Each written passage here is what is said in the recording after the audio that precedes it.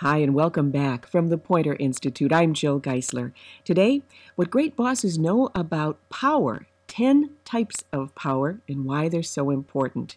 Let me share the backstory to this list, though. Last weekend, I was invited to Duquesne University to deliver the commencement speech to the School of Leadership and Professional Advancement.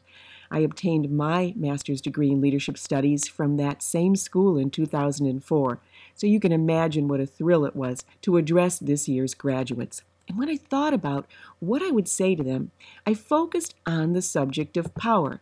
In fact, I challenged them to be power-hungry leaders. And we laughed about that because those words sound uncomfortable on the surface.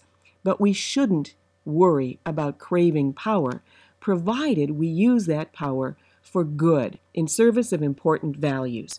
So that's why I told them, more power to you. That's what I entitled the talk. And then I listed 10 that I thought they should have.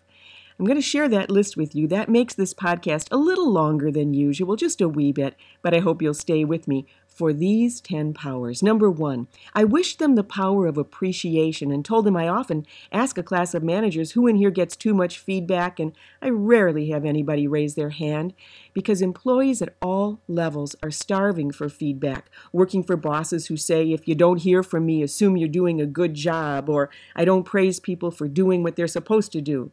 And then we wonder why some organizations struggle with employee engagement.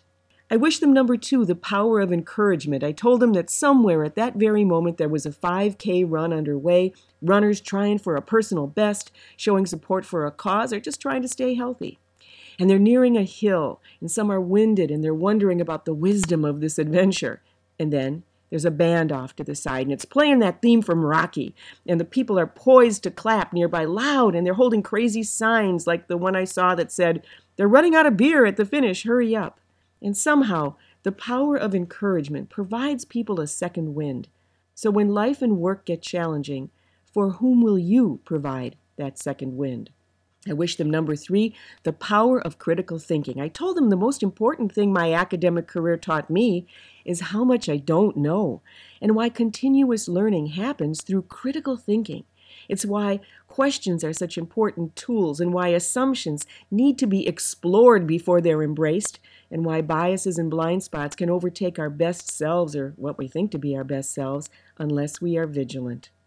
Number 4, I wish the power of optimism. I told him emotions are contagious, and when you're a person of influence, people look to you for cues and for clues. We all know people who make the workplace better and brighter by just showing up. They combine realism and pragmatism with hope and a relentlessly positive outlook, and that's why we want to be part of that person's team. I wish them, number 5, the power of resilience. What do I mean by resilience?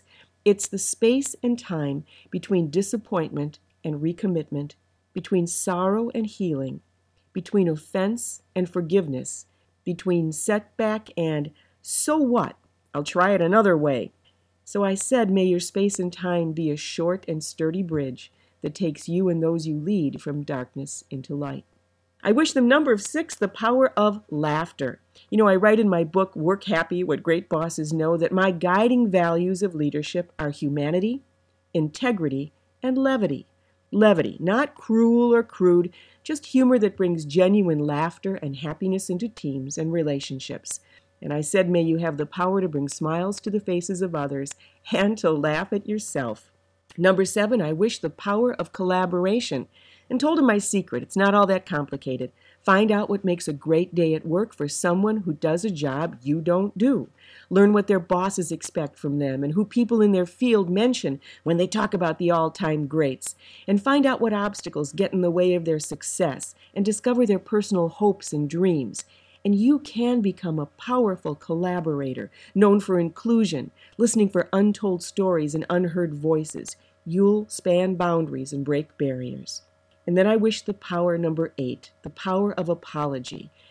True leaders, when they make a mistake, put taking personal responsibility above saving face. They step up, they fess up, and they don't use some squishy passive voice saying, mistakes were made. No, bold, active voice. I let you down. And not a Weasley conditional, if anyone was offended, but a bold, definitive, I was wrong. Apology is the hallmark of integrity. Number 9, I wish the power of choice. I told them, you've been patient with me through 8 powers now as I took the liberty of imposing my list on you. But you have equally, if not better, thoughts about the power you'd most like to have. And everything we know about motivation says autonomy, the power to choose, is a potent intrinsic motivator. We're more likely to embrace ideas and solutions of our own creation. So I paused, told them before I get to number 10, they could choose number 9. Invite your personal number 9. I'd be quiet for a few moments as they chose their preferred power. And then I invited them, when they had it, to stand up and stay standing. And that's what they did. And then, as they stood there proudly, I wished them number 10. It was the power of love. I told them I was tempted to make number 10 the power of inspiration, but on reflection, I chose the power of love. Because I believe at the root of all inspiration, you'll find love.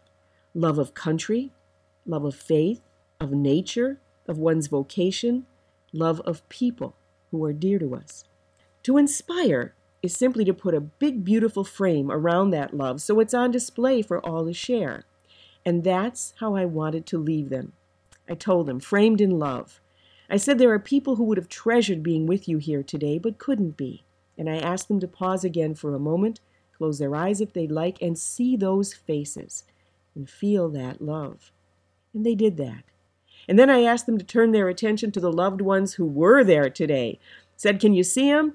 And then I said, loved ones, I know you have cameras with you, so get ready to use them. And graduates, take this moment to share the power of love out loud, a true shout out with whatever words are most meaningful to those who came here to cheer for you. Go for it, I said. And they did just that. And there was a raucous moment and a lot of pictures taken. And I liked that. And that was my bonus, I told them. Power number 11, the power to make a memory.